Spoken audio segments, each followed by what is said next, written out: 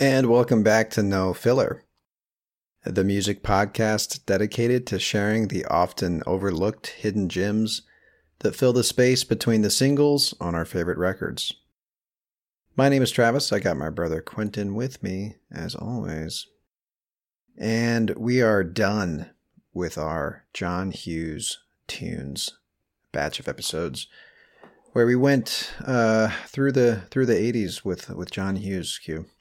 We talked about all the music from his iconic films, and by all I mean 4. We picked 4. We did 16 Candles. We did, what else would we do? Weird Science. We did Weird Science. Well, like in my mind, I'm like Breakfast Club, but no, we didn't do Breakfast Club. We did 16 Candles, Weird Science. Pretty in Pink. I got you, brother. And Ferris Bueller's Day Off. I've slept since then. So yeah, we did those 4 films. And it was just a great way to just play a bunch of random 80s, mostly, new wave and post-punk bands, because that seemed to be his jam, Yeah. But what we learned most about John Hughes was that this guy was obsessed with music, which is why it was such an integral part of the stories that he was telling. And like we said last week, like with 16 Candles, like it was like the backbone of the film, like they went to live shows, or by live, I mean, there was a bar with live music in the background that the characters would be at. She worked at a record store. The scene with Ducky lip syncing to Otis Redding music, you know what I mean? And then you jump to the next film, Ferris Bueller's Day Off, and you got the whole parade scene with Twist and Shout, you know what I mean? So like, it was part of who he was and what made his movie so amazing, right? So yeah, it was a great way to cover a lot of obscure, mostly new wave 80s stuff. I mean, we must have played like, I don't know, 24, 25 songs. Yeah. Total in the last Not as month. many artists, because we usually did about 2 songs per artist. But yeah, definitely. It was fun. But as we teased last week, we are back to our normal format. And by normal, I mean there is no theme for the foreseeable future. Yeah. So by normal, what you mean is when people listen to our little intro that we say at the beginning of every episode, it's finally going to make sense again. That's true. Because, basically we've had a few kind of back-to-back themed batches of pods. Like we did Back to School was a batch of episodes we did where we talked about bands that we listened to in like middle school and high school. And then we did Dad Tunes, which was music that we heard from our dad when we were growing up. And then we did Hughes Tunes, which is what we just talked about. So now we are back to the more normal, no filler formula, which is just pick an album, any album basically, talk about some non-singles on that record, and then do a sidetrack episode the following week that is somehow related to the full-length episode that we just did. Usually it's a shorter episode. A lot of times it'll be like a side project of that band or something like that, and that's usually a shorter episode that's like one track, So anyway, we're back. I'm excited to be back because we can go anywhere and talk about any band and any album, which is great. The sky's the limit, friend. Sky's the limit. So what we decided to do, which is actually a first, I think, for No Filler, is talk about a new record, a brand new record, as in came out, like not even a month ago, right? Yeah, it came out September 22nd, dude. So on the morning of the autumnal equinox. There you go. So we're talking about one of our favorite bands, Fleet Foxes, and their brand new record, Shore, as Q just said, came out not even a month ago. So, this is just one of those things that seemed to have come out of nowhere. And it was such a surprise and like a pick me up, for this year. The best way to describe it is it's just a breath of fresh air, dude. Like It's just when you listen to it, it envelops you. And yeah, dude, there is something about Fleet Foxes that for me just go hand in hand with fall. Yeah.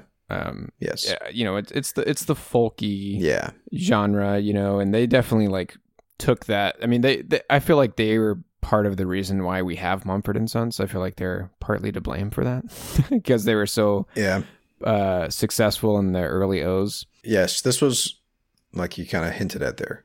There were so many bands like this. There were a dime a dozen back in the early 2000s, or maybe it was the late, early 2010s, where this kind of folky, folk pop stuff was everywhere. And Fleet Foxes has always stood out to me, mainly because of Robin Pecknold, the lead singer. Just his songwriting ability, the way that he really bears his soul in these lyrics, and he's a very vulnerable person, and like he talks about things that are very relevant to our generation, which is why I've always connected with his lyrics.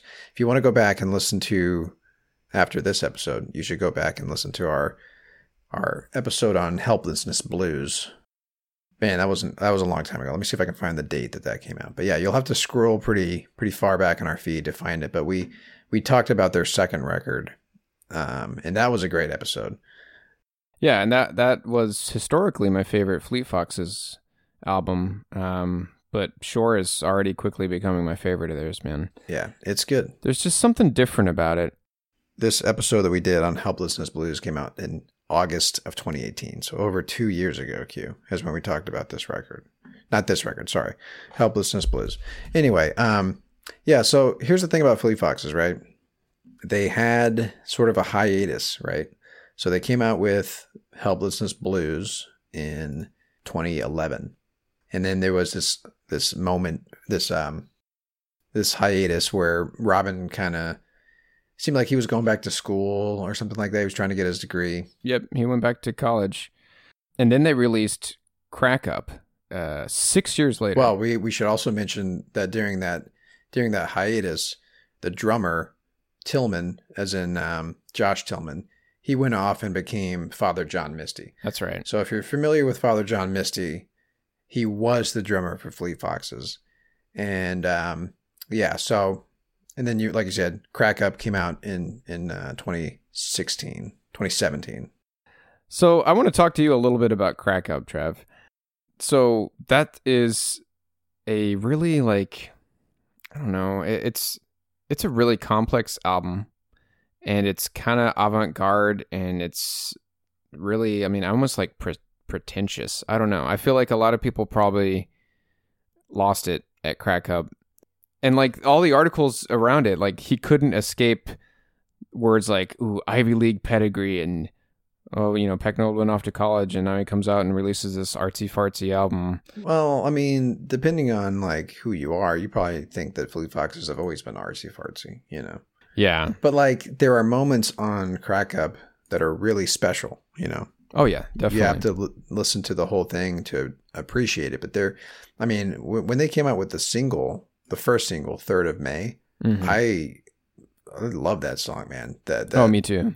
There are things that happen in that song that the first time you hear it, that kind of take you by surprise, the way that they come back into the verse and stuff like that. And there's stuff like that throughout the whole record. And there are songs, I hear what you're saying, but you have to look a little bit harder to find the greatness in it, compared to Helplessness Blues, which is like a masterpiece, right? Oh yeah. Yeah. And yeah, it seems like, so, with negative reviews from Crack Up and with Pecknold being such a perfectionist, it's nice that he came back with Shore, and it just feels like it's more collaborative, it feels like he's evolving that indie folk sound, but it's still very much Fleet Foxes. But there's like elements of there's a female vocal artist that shows up on here. There's like these choral pieces in a few of the songs. I feel like there's way more there's a lot of textures in it. Wind instruments. Yeah. Really, really pretty album. When you go back and listen to their EP, their Sun Giant EP that came out in 2008, like I still love a lot of that stuff.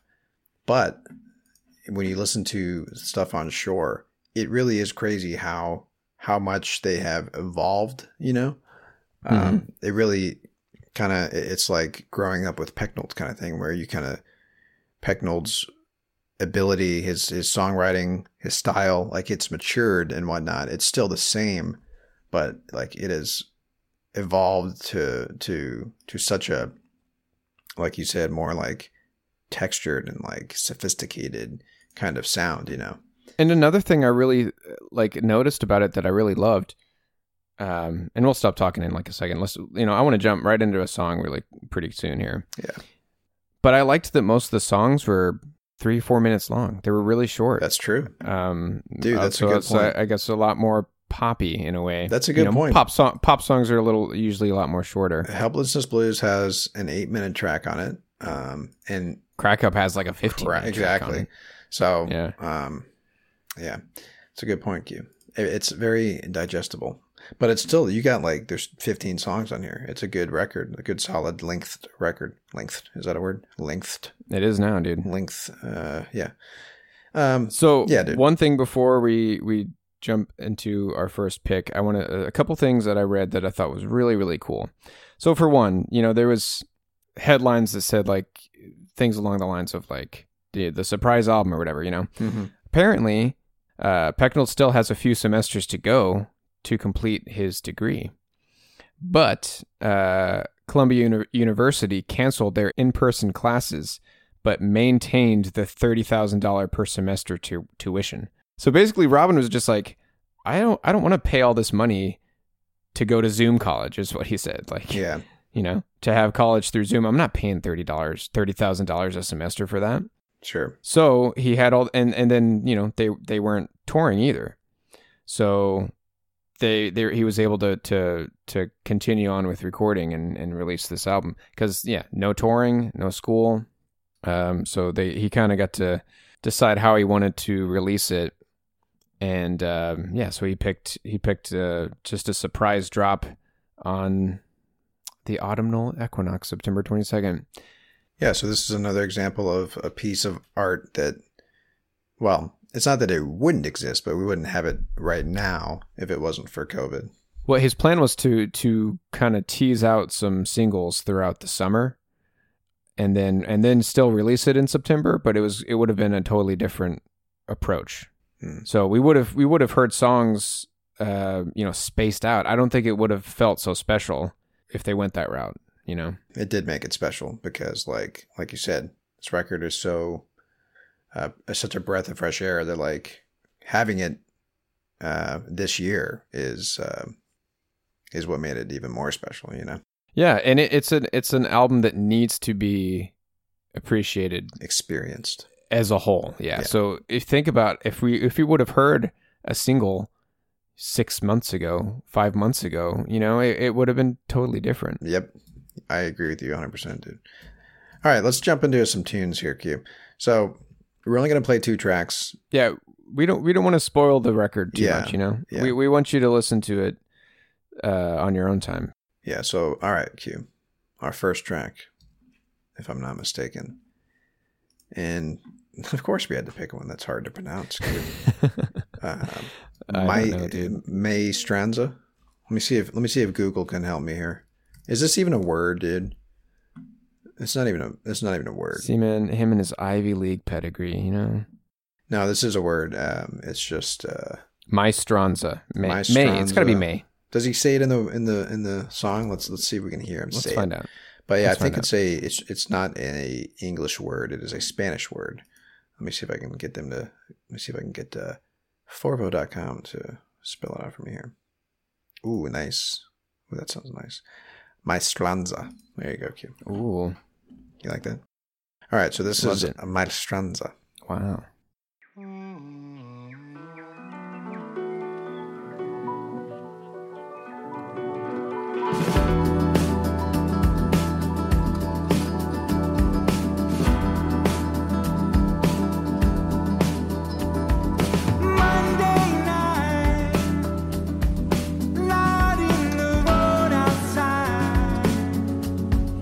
I saw the gate coming down and smoke all around.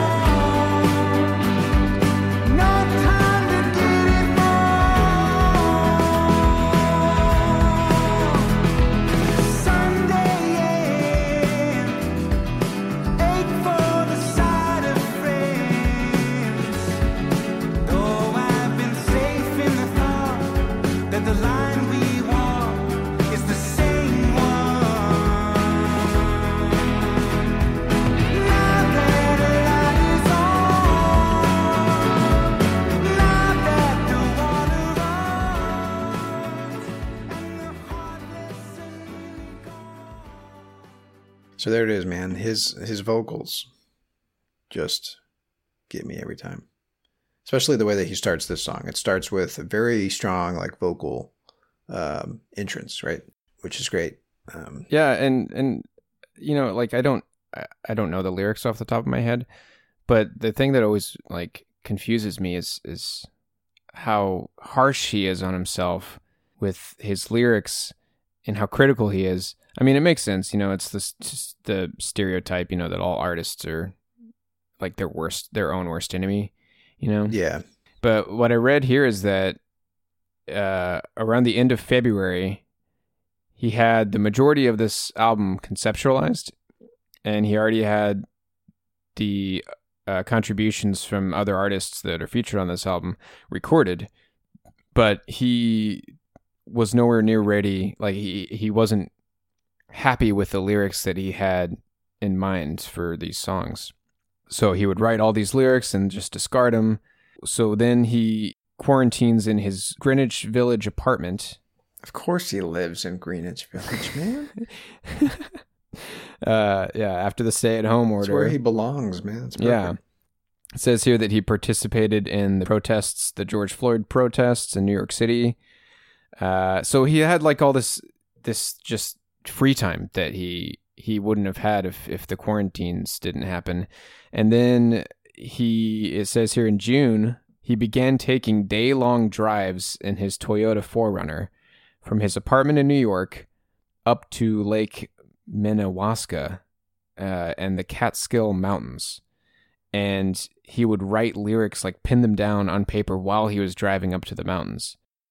That's where the majority of the songs, the 15 songs, came from, dude, was these day-long drives up into the mountains.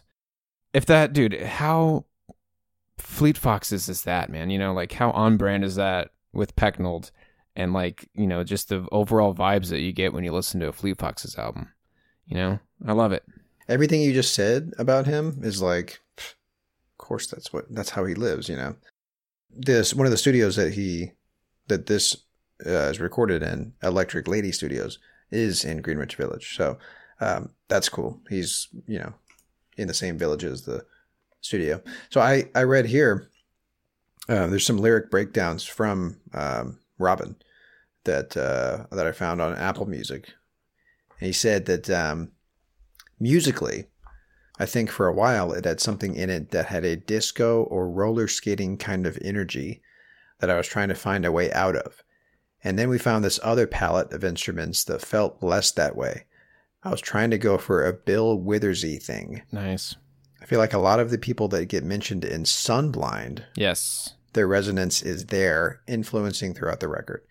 Yeah, Sunblind's really cool, dude, because he is naming off all of his musical heroes. Okay. He names mostly by their last name, but Does he name Withers?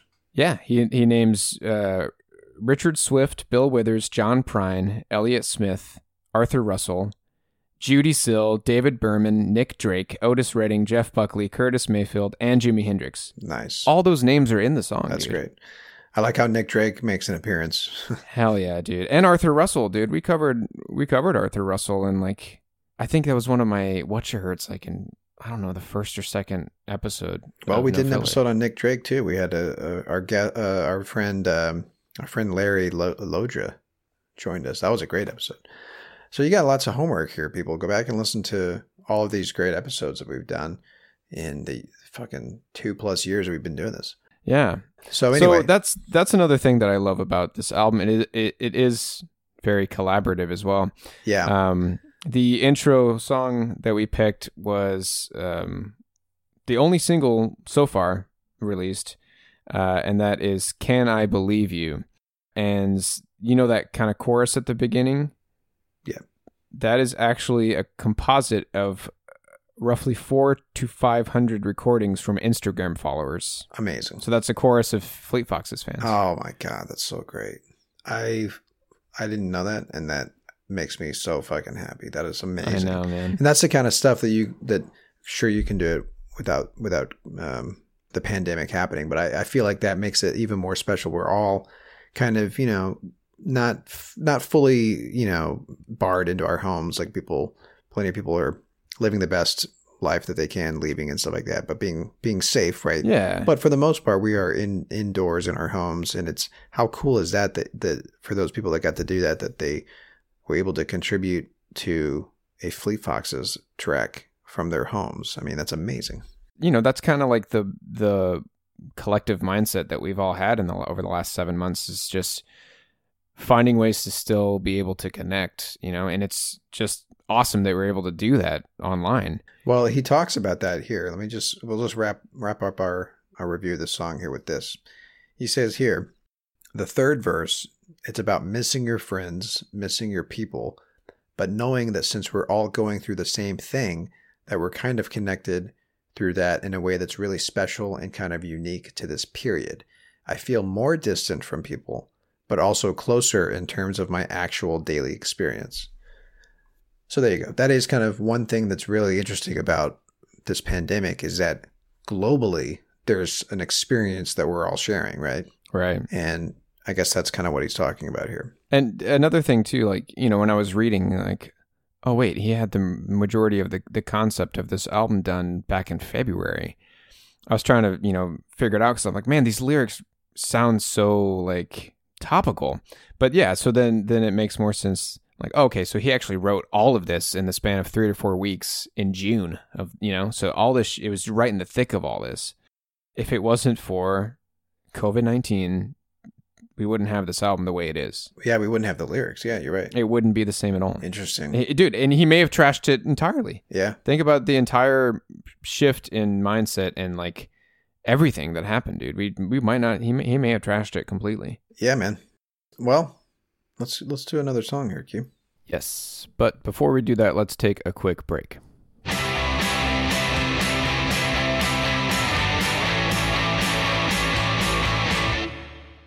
Now this one, we both agreed. Upon first listen, man. Upon first listen, as twins often do, we agreed on what our favorite track was. Oh, this is, dude, hands down my favorite on the record. Yeah, and this song is an example of the type of song that only Robin Pecknold and Fleet Foxes can produce, I feel like.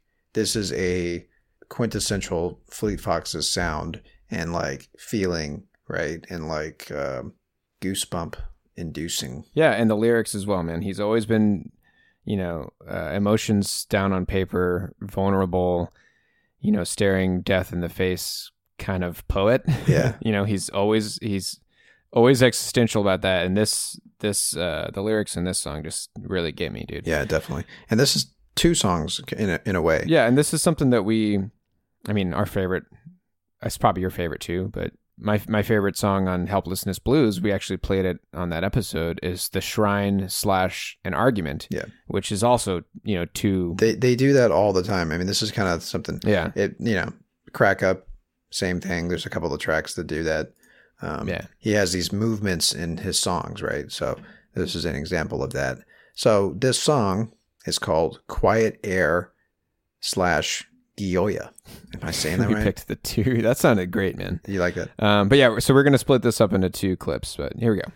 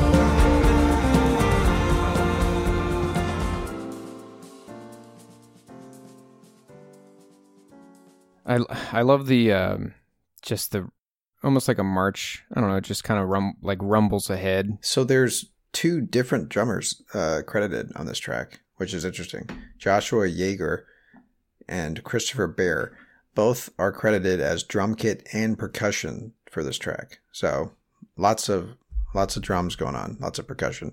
But I'm trying to find the guitar player because I love that guitar little transition between the chorus and the verse. Maybe it's Pecknold. Maybe, but yeah, it's kind of hard to me to get a full personnel list on this record. But there's quite a bit listed out for a lot of different tracks on the Wikipedia page, at least. Yeah. But it's possible that Robin did everything that's not explicitly listed. So yeah, that's what I was thinking. Yeah, that's possible. But yeah, you know what's great about that guitar? It kind of reminded me of their very first EP. Like I'm talking before Sun Giant. You remember some of that stuff? Oh yeah. Yeah, I forgot what was the name of that. In the Hot Rays. Remember that song? Yeah, dude. Where it was a little bit more of that kind of Brit pop kind of guitar jangly kind of stuff. Yeah. A little bit. I know what you mean. But yeah, like you were saying earlier, the words, his vocals are so, I'm going to say the word haunting, Q, because I like using the word haunting to we describe a vibe. It's just very reflective, you know, like he's always just kind of, it seems like he's just soaking in whatever environment that is surrounding him, and he just describes it so beautifully, dude. Well, here's what he has to say about this song. He says, the chords had this kind of expectant feel or something, like an ominous quality. Now, that's a good one. I'm going to steal that. Ominous. Hey, ominous is better than haunting sometimes. Haunting, totally. Like an ominous quality that's never really resolving. Mm. And I think that kind of led me to want to write about imagining someone speaking to somebody who is courting danger. Yeah. Some of the lyrics in the song come from talking to a friend of mine who is a climate scientist and just her perspective on how screwed we are or aren't. Oh, man. Just thinking about that whole issue hinges on particulate matter in air that is invisible. Interesting. Quiet air, dude. Quiet air might terrify you. Oof. Ominous. Quiet now, though soon enough, louder. Oof. Mm. Come on with it, Pecknold. Come on with it. That is so ominous. Yeah. All right, let's play the second half, dude. And yes, this part gets me, man. I think this is the climax of the record, dude. If you weren't gotten, you're about to get got. About to get got. All right, so I guess we could say this is Gioia by Fleet Foxes.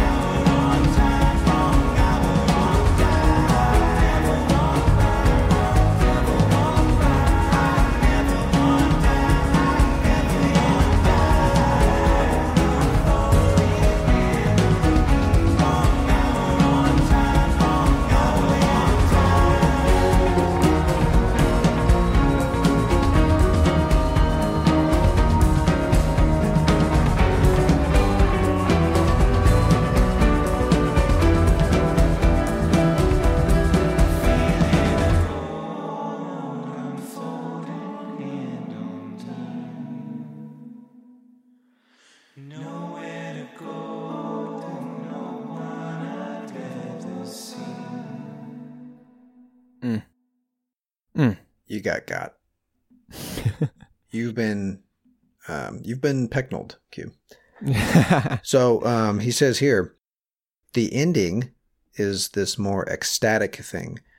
Just imagining some weird pagan dance like Rite of Spring or something, where it just kind of builds into this weird kind of joy, like dancing while the world burns. There you go.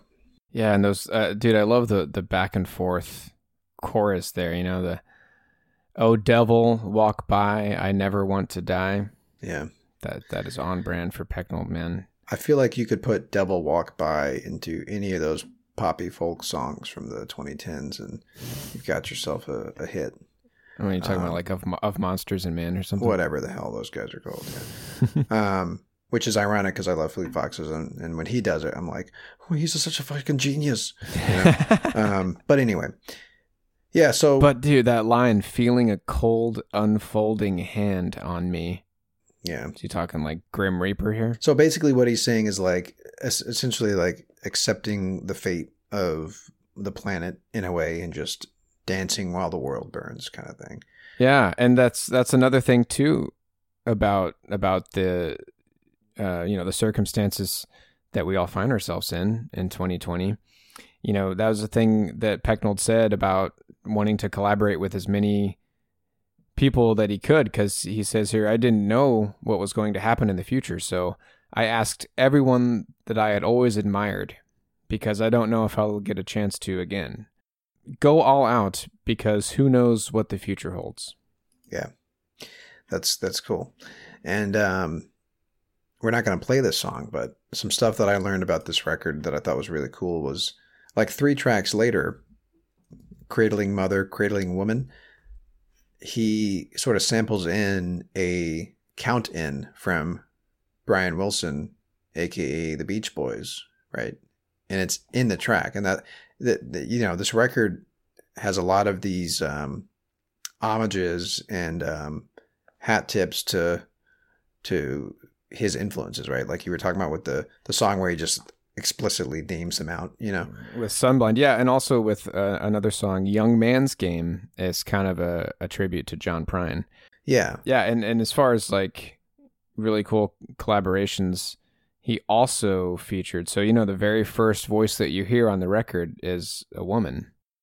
Her name is, oh god, Uwadi Akir. Fuck, man. That's pretty good. She is a fellow Columbia student who caught Pecknold's attention with an Instagram video where she covers Mykonos. Love it. So he just reached out to her and said, "Hey, you want to sing on my next album?" Love it. So this is another thing that I love, man, because I feel like the best days of Pecknold songs are ahead of us. Like, I don't know, I kind of felt he was more of a control freak, kind of like My Way or the Highway kind of person with Fleet Foxes songs, just because from what I've read about him, he is a perfectionist, and because he is so harsh on himself, I just kind of assume that, and maybe he was earlier on, but this to me just shows that we're just going to have more and more of these really great collaborations, even if Fleet Foxes dissolves and we just have Robin Pecknold as a solo musician, later on in life, I feel like he's just going to continue to just pull in people that influence him, even if it's just some random person on Instagram, and collaborate with him. I think it's so cool. Yeah, I think the thing that I've always gotten from Pecknold and the music that he makes is like he is just an artist and a musician, like to his core, Yeah. Which is why, to your point, like I think we're going to have new Pecknold tunes to enjoy for a very long time, whether or not that's in the form of Fleet Foxes or just him by himself. Like this is what he does, I've got one more quote here, Q. This is how we can wrap this up beautifully here. He says, "I wanted the album to exist in a liminal space outside of time, inhabiting both the future and the past, accessing something spiritual or personal that is untouchable by whatever the state of the world may be at a given moment, whatever our season." Nice. That's great, man. Beautiful. So yeah, this is, kind of like we were saying earlier, this record just feels like it is a gift to humanity, and that could sound ridiculous to people that just don't like this music, and think that, big deal. What's all the fuss about here? But I mean, dude, we were giddy, like, children on Christmas morning when this album hit. Well, we had to wait, 6 years for the last one. So yeah, you just don't know when new Fleet Foxes music is going to drop because of the last gap that we had in between their records. So the fact that we I think if we were paying attention, we probably would have heard rumors about new material or something like that. But I personally had been just completely disconnected from any updates from them. So I didn't have any clue that new music was written, it was recorded. So yeah, it really was out of the blue for me. And it was like, wait, this is actually, because sometimes Spotify will like have two different artists, if they have the same name, will be on there, and I'm like, is this really a Fleet Foxes album? And then you push play on the first track and it's not him singing, and you're like, is this really what right? And then you get to the next one and there's his unmistakable angelic voice, Oh yeah. So yeah, it was great. But yeah, like we were saying earlier, we highly recommend, as we typically do, that you spend some time with this record. It's only going to take an hour to listen to the whole thing, but it is a journey that you should take with Pecknold and all the other musicians that showed up on this record. That's kind of what's great about it. It's super collaborative. There's got to be a more definitive list, or maybe this is the definitive list, but if you look at Wikipedia, I mean, there are 10 plus artists on this record. So he collaborated with a lot of studio musicians, people from Instagram, apparently, fellow hundreds students. Of people from Instagram. Yeah, amazing. So anyway, yeah, I think that was it. That was our look at Fleet Foxes' brand new record, Shore, hot off the presses, came out not even a month ago. So go check that out. And yeah, we're gonna do a sidetrack. It's probably kind of obscure, but if you're a fan of Fleet Foxes, you may be familiar with a group. I don't think they're around anymore, but they are called Poor Moon. And it is comprised of a couple of former Fleet Foxes. Like, I don't know if they're still in the group, but it is composed of a couple of guys that used to be in Fleet Foxes. It's kind of a side project of theirs. That'll be our sidetrack next week. A group called Poor Moon. But Q, we got something to do here. Yeah, we do. We got our weekly segment called What You Heard. And I know that you typically have doozies, don't you? Oh, I got one for you, man. Lined up and ready to go. Why don't you go first? You're always just going on the fly, huh? No, I've got one. I just have to remember what it was. All right, so this guy is named Jesse Cavell, and he's in a few different bands, but he just started releasing some solo stuff. Have you heard of a band called Kisses? No. Spelled like you think it's spelled, yeah. Yep. They're a new wave pop rock duo from Los Angeles. Gee, we've been talking a lot about new wave with our Hughes tunes. With our Hughes tunes. So you're saying the new wave is still happening, Q? Is that what you're saying? I am saying it, but here's the deal. I heard a new single from this guy. I'm going to say it's not really new wave, dude, but it's really great. It's just a happy sounding tune. It's something that we need right now in these trying times. So this song he released just a couple weeks back. This song is called North Side.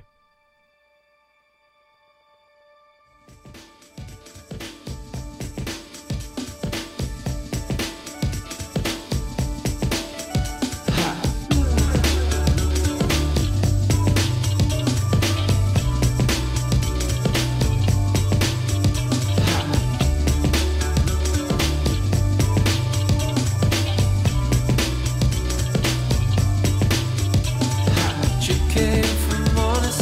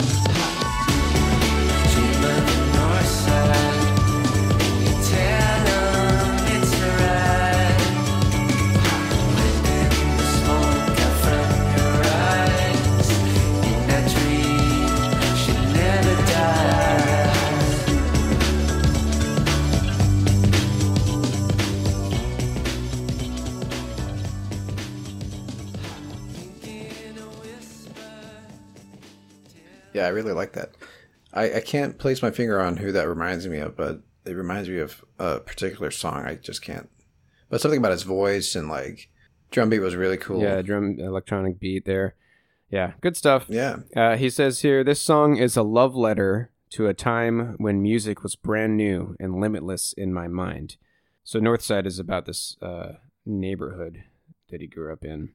He said, as a kid, my brother and I would walk from our high school to Barnes & Noble and spend hours reading Q, NME, Mojo, and all of the other British music magazines. Our favorite group was Oasis, and we just wanted to be the Gallaghers. This song also nods to the Smashing Pumpkins, Primal Scream, and Polaris. Okay, there it is. Who I also deeply connected with at the time. Dude, I love it. So he must be around our age, man. Yeah, we need to do an episode on Polaris like we've been talking about. Oh, for sure. Awesome. Yeah, really good tune. So, and you said that's a brand new track, right? Came out a couple weeks ago. Okay. So there will be more coming from this guy down the pipes here. Down the pipes. All right, man. So what you been hearing lately, brother? This is going to be an episode filled with new music here, or at least music that came out in 2020. Awesome. This isn't as fresh as Shore and the track he just played, but it did come out in January 31st. But anyway, this is a guy I've been listening to him for a long time, and I find that it's my duty, Q, to play electronic music as often as I can. Nothing but electronic music from you for a couple weeks now. It's true. So this guy, his name is Proswell, as in Roswell, but with a P in front. Proswell. And I would describe him as IDM and get ready for it, Q. I'm ready. Hypnagogic pop. Yep. But more hypnagogic electronic. So, it's not like Comtrues or Tycho. It's more like, I would say, video game inspired, if you will. Okay. But early video games. But anyway, we're just going to listen to it because it's hard to describe the sound without just listening to it. So we're going to listen to a track off of his latest record called Amaterasu, which is the name of the goddess of the sun and universe. Just lovely. If you're curious. So this song is called Usanpo.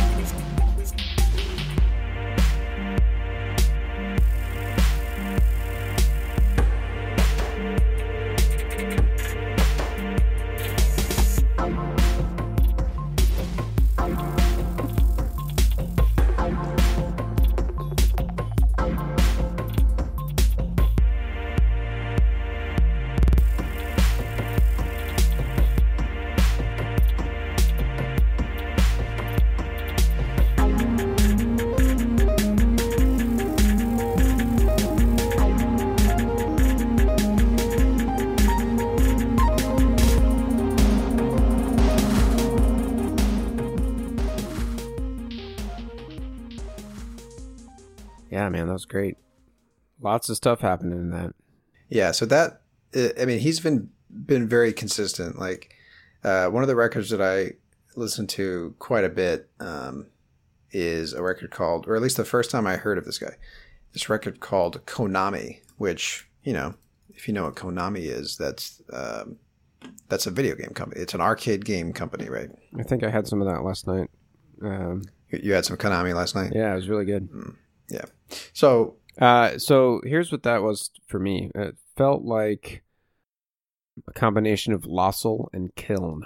I can definitely see the Kiln comparison as far as like all the lush textures.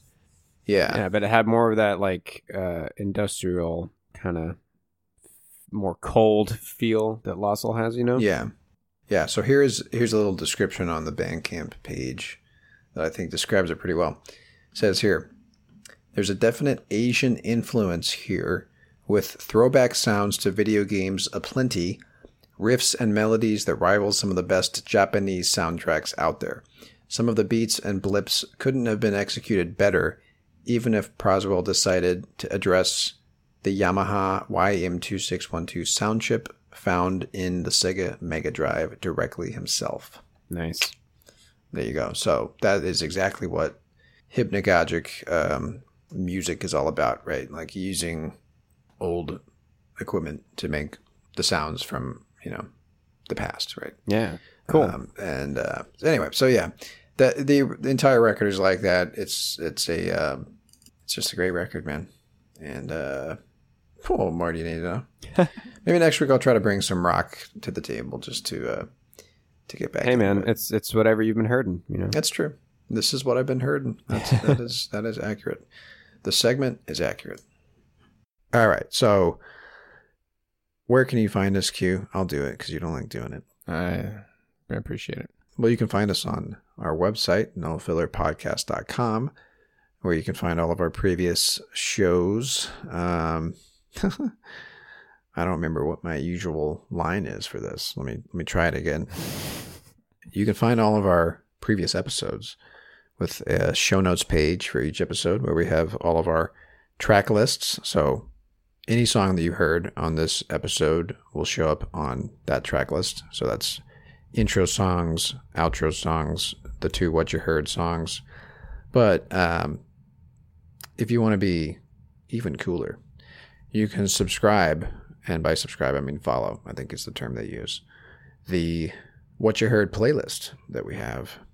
Good luck spelling it, but you can also just search for No Filler Podcast, and I think it should come up in Spotify.